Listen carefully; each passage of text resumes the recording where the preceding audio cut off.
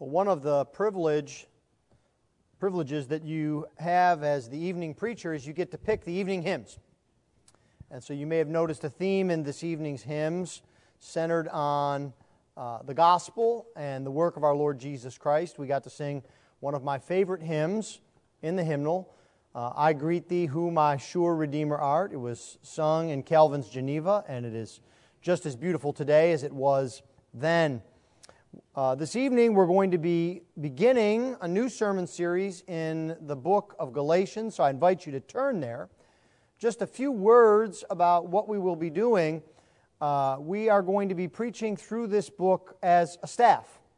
And so myself and Jason and David and Kurt, we will all be taking turns, but you will get a steady diet of Galatians in the evenings. And I hope that will be an encouragement to you, and I hope that you will come and hear. And if you're at home this evening, tune in, because Galatians is one of the most important books in all of the New Testament. It is a book that says much about the gospel and the work of our Lord Jesus Christ. And so this evening I'm going to begin by reading for us the first 9 verses. I'll be taking the first 9 verses this week, and then we will move on from there. We'll probably be in the book of Galatians for at least several months, and I trust you will be blessed by it. If you would please give attention to the reading of God's holy word. For the word of the Lord is completely inerrant. The word of the Lord is completely authoritative. And the word of the Lord is completely sufficient. Galatians chapter 1, beginning at verse 1. Paul, an apostle, not from men nor through man, but through Jesus Christ and God the Father, who raised Him from the dead, and all the brothers who are with me, to the churches of Galatia, grace to you, and peace from God our Father and the Lord Jesus Christ, who gave Himself for our sins to deliver us from the present evil age, according to the will of our God and Father, to whom be the glory forever and ever. Amen. I am astonished that you are so quickly deserting Him who called you in the grace of Christ and are turning to a different gospel. Not that there is another one, but there are some who trouble you and want to distort the gospel of Christ. But even if we, or an angel from heaven, should preach to you a gospel contrary to the one we preach to you, let him be accursed. As we have said before, so now I say again, if anyone is preaching to you a gospel contrary to the one you received, let him be accursed. Thus far the reading of God's holy word. Let's pray for His blessing upon it. Lord, we thank You that You have given to us this word. And we pray, O Lord, that You would open our eyes, open our ears, and by the power of Your Holy Spirit, illuminate our hearts, that we might see what You have determined for us in Your word, that we might know You better, that we might know more of what You have done, and that we may serve You in love and in truth. This we ask in Christ's precious name. Amen.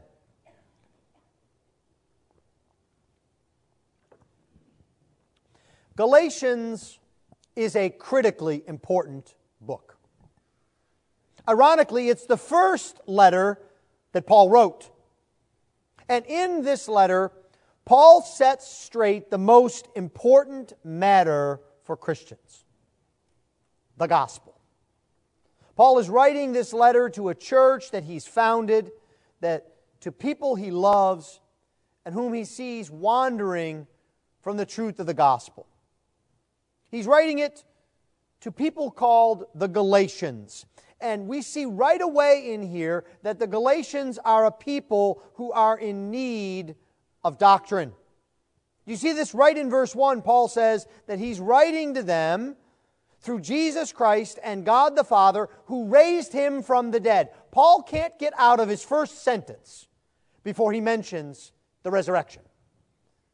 He wants them to understand that Jesus is risen, that Jesus is powerful today for them. Because you see, one of the things we will see in this book is that there is tussling and tugging back and forth over who will have power in the church. And Paul starts right out by telling them what real power is.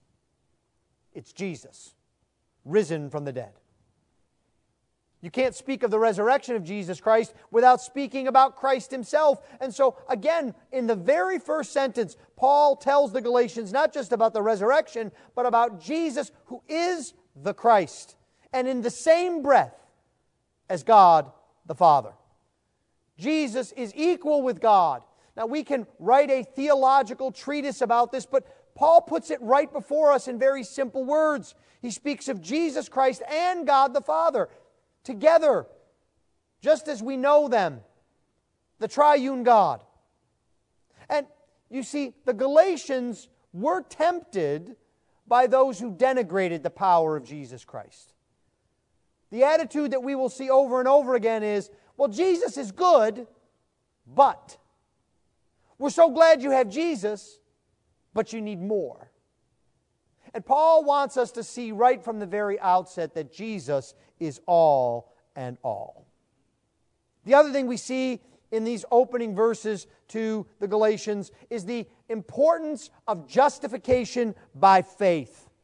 You know, it's only the book of Galatians and the book of 1 Timothy where Paul skips his typical thanksgiving for the church. He tells them how thankful he is for them, and how thankful for God's work in them, and how thankful they're his partners in the gospel. Not here. Paul starts right out grabbing them by the coat lapels and says, do you know who Jesus is? Do you know what the gospel is? You must listen to me. It's a matter not just of life and death, but eternal life and death. Now, this is the kind of man that Paul was. Paul was a hypocrite. He has been there, done that with the Judaizing thing. He's got the t-shirt that's probably now a rag in his closet that says, I know all the laws and I Judaize. He understands what it's like to be a slave to works. And he also was a persecutor of the church. So he knows the difficulties that a church has gone through. He knows the attacks that come upon it. He knows those who try to undermine it because that was him. He's an outsider to these people. He brought the gospel in for them because the gospel is wider and broader than merely to the Jews. Well, that's who Paul was. But who he is now is a redeemed man who is not afraid to tell his story. It's not a coincidence that two of our hymns this evening were about the old story and tell me the story, because Paul wants you to hear his story in this book. It's a story of grace. Well, what we see here, first and foremost, is the true gospel. That's the first thing I want us to see. Paul sets forth the true gospel, and the true gospel can be summed up in the phrase, God's work. The gospel is something that comes to us from God. It is the work of God for us. It is not something that we do. This is fundamental and foundational to the gospel. Paul starts this out where he says that he is an apostle. Now, you know what this word means, but I'll remind you. An apostle is someone who was sent by someone else. Paul is just the messenger. Paul is not the Savior. He's not the problem solver. Paul tells us right in the very first few words that he has been sent, and that he has been sent by God. He is a messenger of God, and it is God who desires the grace and peace of the Galatians. As much as Paul loves them, it is God who is at work here. Think about that in your own life and in your own family. Think in your mind's eye of someone you know that you long for them to know Jesus Christ. A spouse, a child, a parent, a neighbor. You pray for them faithfully. You love them. Your heart bleeds for them. You need to know that your love for them is but a pale reflection of the love of the Savior. As a matter of fact, the reason you have that love is because God has put it in your heart. The reason you desire their salvation is because God has put it in your heart. It is God who initiates. It is God who is at work. And Paul reminds us that the gospel is something that both the Father and the Son are involved with. We see this in verse 1. Jesus Christ and God the Father. And again in verse 3, peace from God our Father and the Lord Jesus Christ. And again in verse 4, Jesus who gave Himself according to the will of our God and Father. You cannot separate out the work of the Father and the Son. And this is where I think we need to understand something that's a bit theological. There's a term called the covenant of redemption.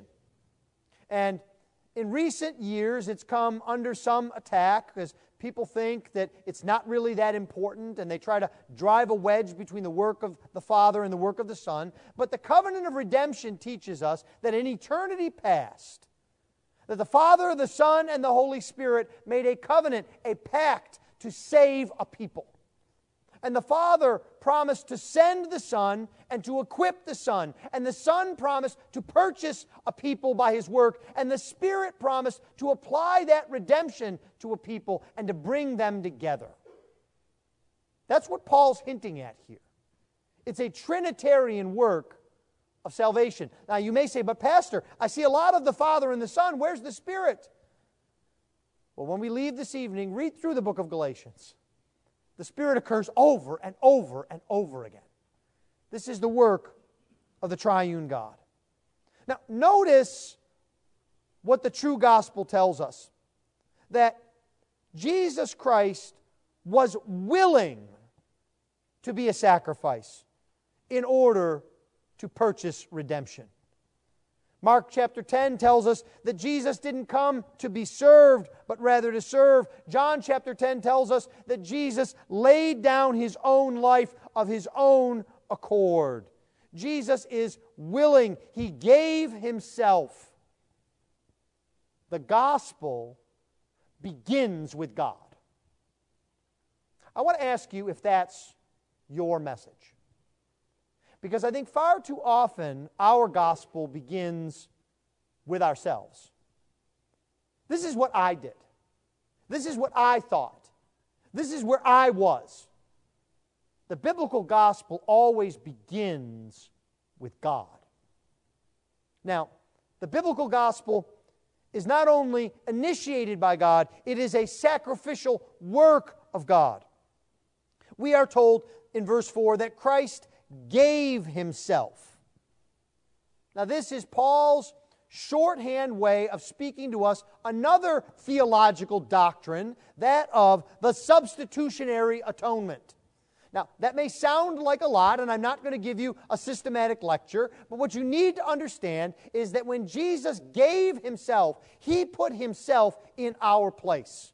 To put it graphically and simply, you should have hung on the cross and been tortured and died and gone to hell forever. That's what your sins deserve. That's what my sins deserve. But praise be to God that Jesus gave Himself, that He paid our debt, that He suffered our penalty, that we might be spared, that we might have grace. That's the gospel. But if Jesus gave Himself, stop and think for a moment, how then could we contribute anything to our salvation? If the God-man gave Himself, what right do we have to say, well, that's pretty good, Jesus, but I know that I need to do this, or I need to do that, Or worse yet, I know that you need to do this, and you need to do that. Because that's what's going on in Galatia. We have so-called teachers in the church holding others hostage and telling them that they need to finish the work of salvation. But Jesus gave, and Paul tells us, He gave Himself. That's a description of the extent of what was given. He didn't just give His time. He didn't just give His efforts. He didn't even just give His life. He gave Himself for sinners. And that shows us that there is no sense in which we can be lost if Jesus has given Himself for us. We are assured of our salvation. There is no need for any repeat of a sacrifice. And Paul knows this personally. He'll tell us this later in chapter 20. It's a verse that I'm sure many of you have memorized. Chapter 2, verse 20. I have been crucified with Christ. It is no longer I who live, but Christ who lives in me. And the life I now live in the flesh, I live by faith in the Son of God, now listen, who loved me and gave Himself for me. I think you've heard me say this before, but I never tire of saying it. Martin Luther was fond of saying that the Bible is full of pronouns. If you look at Galatians 2:20, you need to put your name in the place of the me. Jesus didn't just die for the church. He didn't die for human flourishing. He didn't die for peace and harmony in the world. He died for sinners like me. He died for me. Can you say that? If you know the Lord Jesus Christ by faith today, if you know the gospel, if God has come to you with that initiating power of the gospel, then you know that Jesus died for you.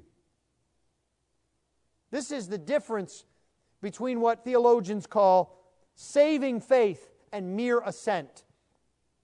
It's the difference between knowing a fact and living your life based on the fact. You've probably heard this analogy or illustration used before. A man comes up to one of these rickety bridges across a chasm made of what looks to be rotting wood. And he looks to another man and he says, you know, by looking at this and taking in the engineering and the type of wood that this is, I believe that this wood and this bridge would hold a man if he crosses it. That's a big difference between that and crossing the bridge. Putting your life in the hands of what you know. Jesus gave, and He gave Himself, and He gave Himself because of our sins, Paul says. Christ had no need to die. Never was any sin found in Him. There was no guile in His mouth. He was perfect in every way. He kept God's law in thought, word, and deed all the days of His life here on earth. And yet, He died for our sins. And the emphasis here is on the unmerited favor that we receive from Jesus. He gave Himself for our sins. So what does this gospel do for us? God comes to us with this gospel. He tells us that Jesus has given Himself, that He has initiated, that He has brought salvation. And what does that salvation look like? Paul tells us. First and foremost, it is for the forgiveness of sins. He gave Himself for our sins. That forgiveness comes from Christ. When Jesus died for our sins, it brought about forgiveness for us. There is no record to our account. Jesus has wiped the slate clean. And more than that, it's not as if Jesus has given us a fresh start. Have you ever done that with your children? You've had a particularly bad week, a particularly bad day. There's squabbling, there's fighting, there's problems. And you throw up your hands and you say, okay, wait a minute, we're starting all over again right now. Everybody, clean slate. I don't want to hear what your sister did yesterday or your brother did the day before. We're starting clean right now and we're going to go forward. That sounds really good, doesn't it? Until we realize what sinners we are. Jesus didn't just give us a clean slate.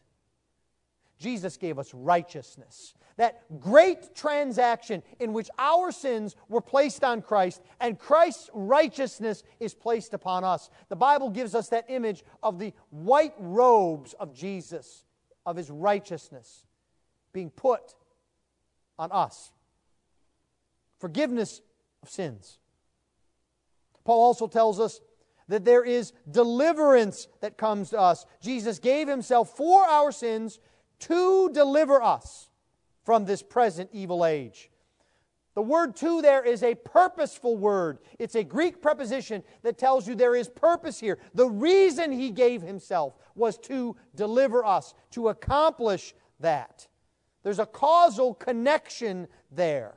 And this should make sense to us because it is sin that keeps us in bondage. It is sin that weighs us down. And the gospel is so much more than just forgiveness.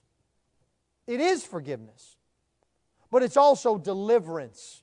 We are delivered not just from the penalty of sin, but from the power of sin. And we are in this deliverance, we are rescued. This is a very striking word here, deliver, as Paul uses it. It's the only time that Paul uses this word. But thankfully, it's used elsewhere in the New Testament to help us see exactly what Paul means. And it will not surprise you, I think, that the first time that this word is used in the New Testament is in Acts chapter 7. And it's describing Joseph and how he was rescued from the pit. How he was delivered from bondage. And then a bit later, we see it in Acts chapter 12, verse 11. You remember Peter is in prison, and there's this marvelous scene where the angels deliver Peter. And Peter comes back. He's been rescued. He comes back to the church. And Rhoda comes to the door, and she tells them in broken words, because she can't get it out, that Peter's here. And they say, "Calm down, young lady. We know you're under some stress. You're speaking foolishness." And then they open and they see that Peter has indeed been rescued. It's used of Paul himself in Acts chapter 23. When Paul is rescued from prison, he's delivered. And this deliverance is for something. It's for our obedience. It enables us to live in accordance with God's will. Because Paul will say over and over again in Romans chapter 12 and Titus chapter 2 that we are delivered to be zealous for good works. We are delivered for the purpose of good works. Good works flow out of this deliverance. God has brought the gospel to us so that we might obey Him. This order is crucial. If you mess that up, you're a heretic. Deliverance, justification, grace first. Obedience, good works follows. If we put good works and obedience first, we will never get off the treadmill. You can never do enough to be certain of your salvation. The gospel delivers us. It delivers us for good works, and it delivers us from something, from this present evil age. The way Paul uses this phrase, it reminds us that this world is not what it's supposed to be. You see, Paul doesn't say the evil world, the wicked world that is worthless. He says this present evil age. Right now, this age is marked by evil and sin and the fall. But it was not so in the beginning. And praise be to God, it will not be in glory. Our hope is not in our circumstances before us.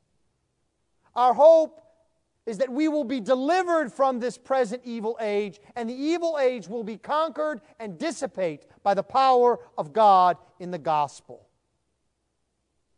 Our calling in this time is to be different. This is another aspect of the gospel that we see, that the gospel makes you different. You stand out from others. You're a city on a hill. You are salt. You are light. We are changed by the power of God that we might stand as a beacon for the gospel. God is establishing His kingdom through the gospel. We see this in the Lord's Prayer. Deliver us from evil, we pray, along with Paul here in Galatians chapter 1. But what comes after that? For yours is the kingdom. We pray for the Lord to complete the work that He started, to bring the gospel to full fruit, to see that Jesus would be Lord of all. And this is one of the great mysteries of the gospel. It's the sense in which it is already, but not yet. The gospel is real to us, but it has not brought full fruition. I've used this illustration before. I can't think of a better one. If you know your history of the world, you remember World War II. And you remember that one of the most significant events in all of the war was June 6th, 1944, D-Day. If you don't know history well, you won't know that D-Day, every time there was an invasion of Sicily, of Italy, of France, of the Balkans, there was a D-Day. D-Day was the day of the invasion. But this was the D-Day. And the Allies landed on the beaches of Normandy. And they pushed their way inland. Now, if you also know your history, you will know that the war continued on for another year. The victory was not consummated. Hitler didn't quit. Berlin didn't fall on June 7th. But there is a sense in which we, looking back at that now, say the war was over. That was it. There was no way that Germany was going to come back from this. It was just a matter of fulfillment. The cross is our D-Day. Satan is defeated. The gospel is established, and the kingdom will reign. We just wait for the final fulfillment of that. The gospel is the work of God that is the will of God. The gospel is not a tragedy. Because if sometimes people look at the gospel and they wonder why Jesus had to suffer and die, why God had to see Jesus suffering to be convinced to forgive sinners. And that's a wrong-headed view of the gospel, because the Father sent the Son. That's what Paul tells us. God's love was not purchased at the cross. God's love brought about the cross. God loved sinners, and so He sent the Son to purchase redemption. This is the true gospel. Well, then Paul begins to tell us in verses 7 and 8 about a false gospel, a gospel that distorts the truth. And we need to be aware of this so that we are not taken in.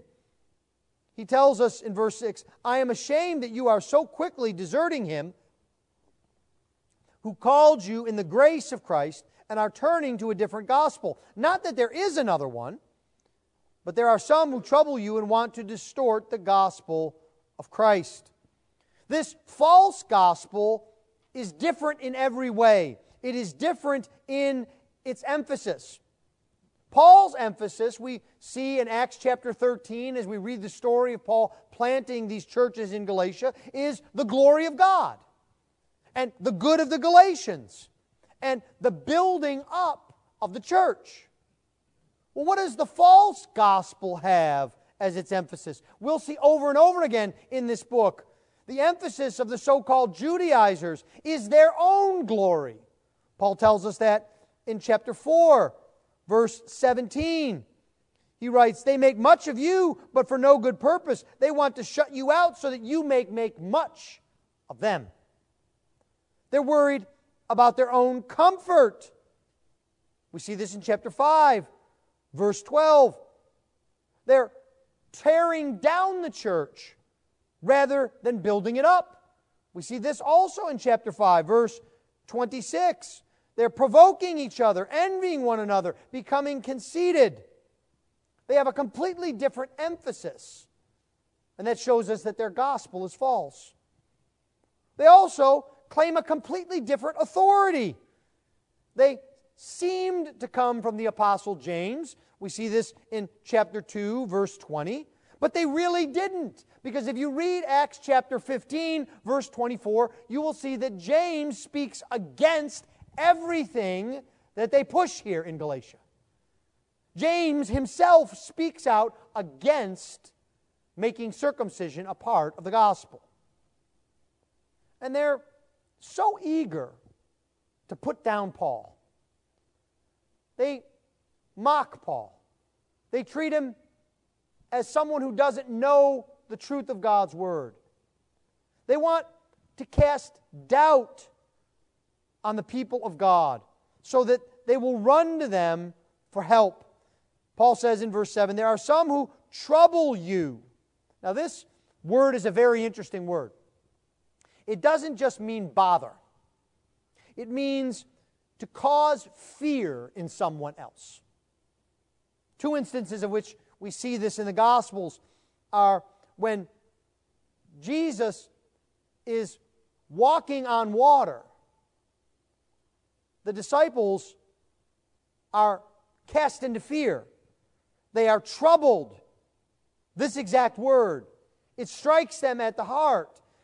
And that's what the false gospel is doing in Galatia. It's upturning people's confidence in their life in Christ. And they are fearful and afraid. And the gospel is not a word of fear.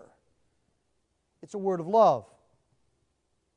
And they use the authority of the church rather than God's authority. They say they know best. Don't listen to what the Apostle Paul tells you. This gospel is different. And perhaps the most dangerous thing about it is it's very plausible. Have you noticed how Satan brings his attacks? In the Garden of Eden, he doesn't say to Eve, you shouldn't listen to God at all. God's dumb. You can't believe anything God says. Now, how does Satan attack God's Word? He says, did God really say that? Did you catch that right? Are you sure you understand exactly what's going on here? And that's what they're doing here. You could almost imagine Paul's opponents speaking to the Galatians and saying, well, you know, Paul was good as far as he goes. He's good basic math.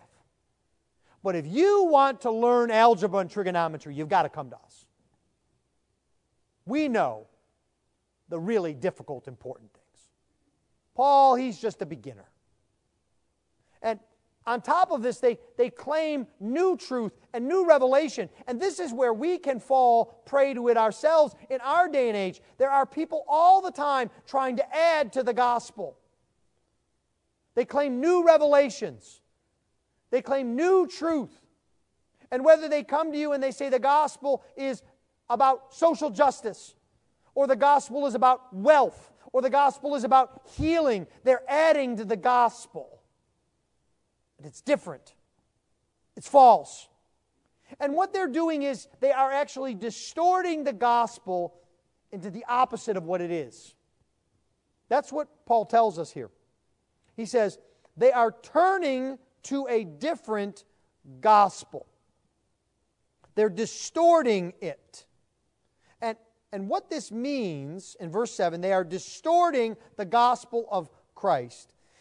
It's in Acts chapter 2, verse 20, we read about the sun being turned to darkness. It's the same word here. The sun is distorted into darkness. Light becomes darkness. Sight becomes blackness. That's what Paul's saying here. The false gospel takes the true gospel and turns it into what it is not, into its opposite. And this can happen to you and to me with very good sounding things when we make them the gospel. I have to tell you that family values are not the gospel. I love family values. I love families. I love happy homes. But that's not the gospel. Personal fulfillment is not the gospel. You should live lives of fulfillment and joy and happiness, but that is not the gospel. Morality is not the gospel. All of these things flow from the gospel, and when we make them the gospel, the irony is we lose the gospel and we lose them as well. We're left with nothing. This gospel that's false causes sinners to desert, to leave true doctrine. Paul says that there really is no different gospel. He says, I'm astonished that you so quickly desert Him who called you and are turning to a different gospel. But then he says something that's almost confusing, and he says, not that there is another one. You're turning to another one, but there's really not another one. Well, what does that mean? He's saying, it's really no gospel at all. It's not a different Christ. It's no Christ. It's not from God. It's from Satan. These are Satan's tactics because Satan doesn't come boldly. He deceives. How does Paul describe Satan in his letters? He calls him an angel of light. I think oftentimes the reason we miss Satan's devices is we expect them to come dripping with oil and dirt and scum. And so we would say, oh, I don't want any of that. But Satan comes as an angel of light. He seeks to deceive because in deception he finds victory. To go back to our D-Day story. Again, if you know a bit about history, you will know that the Allies landed at Normandy. But you will also know that everyone knew they were going to land at the Pas de Calais. That was the shortest stretch of the channel.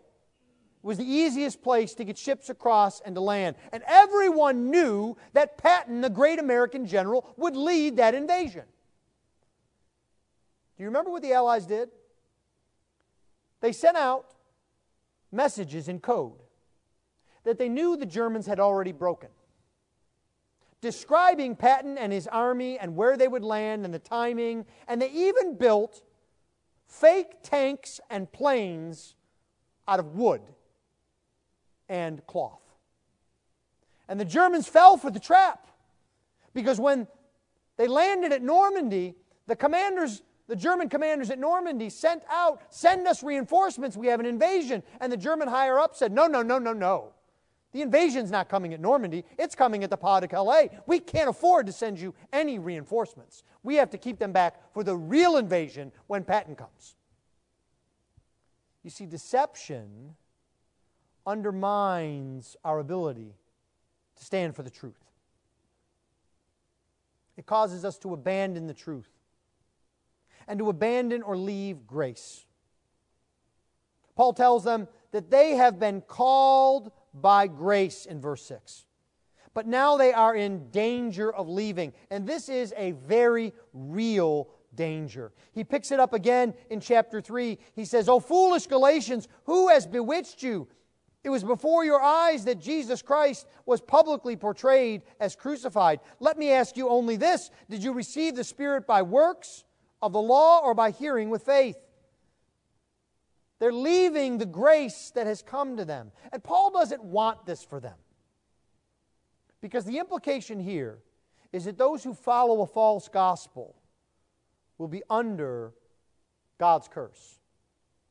And it happens so quickly. Do you see that in verse 6? Why does it happen so quickly? Because it's in our nature to want to take credit for our salvation. And that manifests itself in our leaving the gospel. Well, there is a true gospel, and there is a false gospel that Paul warns about. But Paul ends this section with a defense of the true gospel, calling us to it. Paul is not afraid to condemn. Do you see how he speaks in verses 8 and 9? This would not be kind speech today. There are those even within the church that will say, you shouldn't speak this harshly. We should have words of love, and we should try to just encourage others. Could you imagine the Apostle Paul standing up in a presbytery or general assembly meeting and saying, if you teach anything other than my gospel, may you be accursed? They would at least take him out for some therapy. You see, Paul is not afraid to condemn the false gospel. He's not afraid to deny pluralism. That is the word of the day in America. You can believe in Jesus as long as Jesus is the same as Muhammad, is the same as Buddha, and everyone can believe what they want to believe. And ironically, in our progress to the 21st century, we are in exactly the same place that the Galatians were in the first century. Do you know that the great attack on Christians in Paul's day was that they didn't believe in enough gods? It was not that they believed in God and Jesus Christ. It was that they didn't allow for pluralism, for all roads to lead to heaven, for we're all going to the same place kind of theology. We have to remember that a no truth leads to no God. Paul tells us in Ephesians chapter 5 that we are to take no part in the unfruitful works of darkness, but instead to expose them. And Paul's not even worried about his own authority. He says, but even if I came to you with a gospel different than what I came before, let me be accursed. He's not grounding the gospel in his authority. He wants you to see the truth and the beauty of the gospel. And Paul is very quick to show the way of truth. He says that life is found in the true gospel. And you'll notice one thing about the verbs here in verses 8 and 9. They are present tense verbs. What that means is Paul is leaving room for repentance. If this is happening now, if someone is preaching now, if you are receiving this now, you can still repent. You don't need to believe this. You can still go back to the old story. You can still go back to the true gospel. Paul is calling them back. Well, how do we follow Paul and protect ourselves? I want to give you 3 last things to think about as we close. First, the Bible calls upon us to pray without ceasing. Do you pray for the gospel in your life, in your family's life, in our neighborhoods, in our nation? As we go to the Lord and pray about the gospel will take tight hold of our hearts. The second thing we need to do is we need to read our Bibles. We need to be good Bereans. We need to be encouraged and strengthened by the truth of God's Word. Now, if you thought I was going to give you some sort of difficult, magical, 12-step program, I'm sorry to disappoint. It's really quite simple. Believe, read, pray. Trust the Lord. And that will lead us to this final thing. Cling to Jesus Christ. Don't ever let go of Jesus. Because it's Jesus' grace, Paul tells us in verse 6. It's Jesus' gospel, Paul tells us in verse 7. And it's Jesus' work, Paul tells us in verse 4. You can never have enough of Jesus. Go to Him today. The old saying is true. Jesus saves. Let's pray.